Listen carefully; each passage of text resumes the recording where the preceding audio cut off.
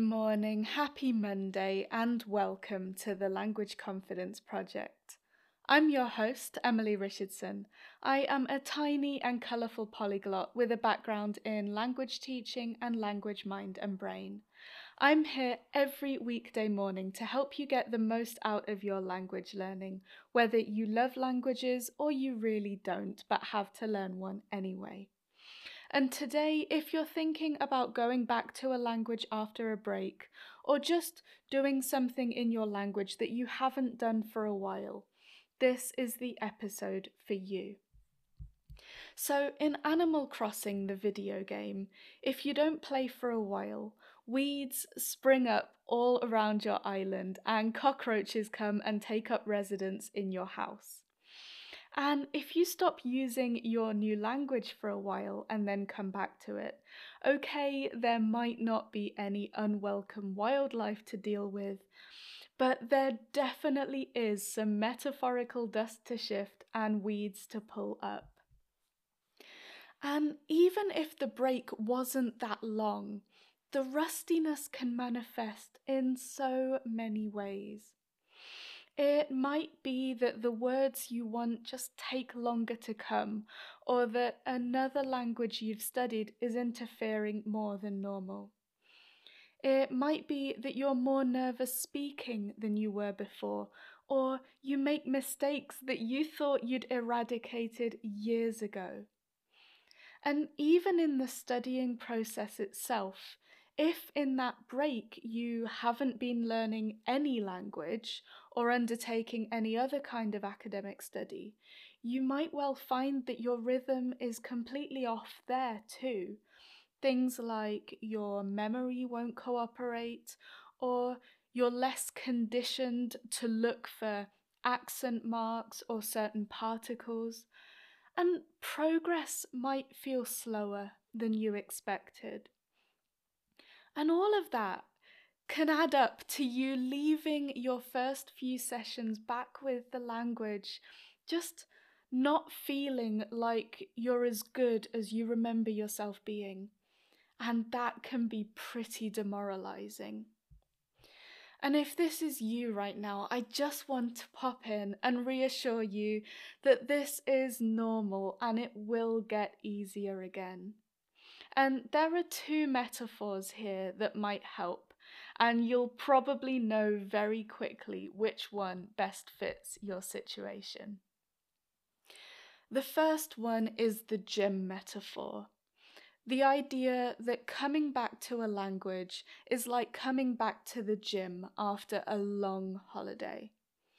The first few sessions back are harder, much harder. You are not at peak performance at all, and yet even so, you hobble around the house for the next few days like you just gave the performance of a lifetime. And the gym metaphor works so well because it also accounts for the situations where you didn't take a break from the whole language at all. You kept using it, but maybe for the last few months you've gone all in on reading and writing, and then you come back to speaking and find that it is just not going how you thought it would go. And basically, you skip leg day a lot. And if that's where you are with your language right now, you have to be patient with yourself. You have to resist the urge to push and beat yourself up about the fact that you can't just pick up where you left off. You're going to need to ratchet your expectations down for your vocabulary, your grammar, your overall speed of thinking and understanding and putting words together, and also your discipline and motivation. But remember too that it is just for now. You have to give yourself this time, and doing that won't make you lazy. It won't set you back further. It's just a necessary part of the process. And the second metaphor is the old friend metaphor. If you met an old friend for coffee and you hadn't seen them for years and years, you might well go in expecting them to be just like you remember them. But chances are they won't be. And part of that reconnecting is having some time to catch up to the now. And that getting to know you phase might look like arranging quite short sessions together in case you find you annoy each other now and you want an escape. It might look like meeting them where and as they are now, but then reminiscing over the good old days because that's where your connection was born. And it's going to look very similar reconnecting with your language. You are different now, and your language might be subtly different now as well. But more than that, language learning as an industry, as a community, as a whole way of thinking might have changed beyond recognition since you were last studying. So get to know your language again.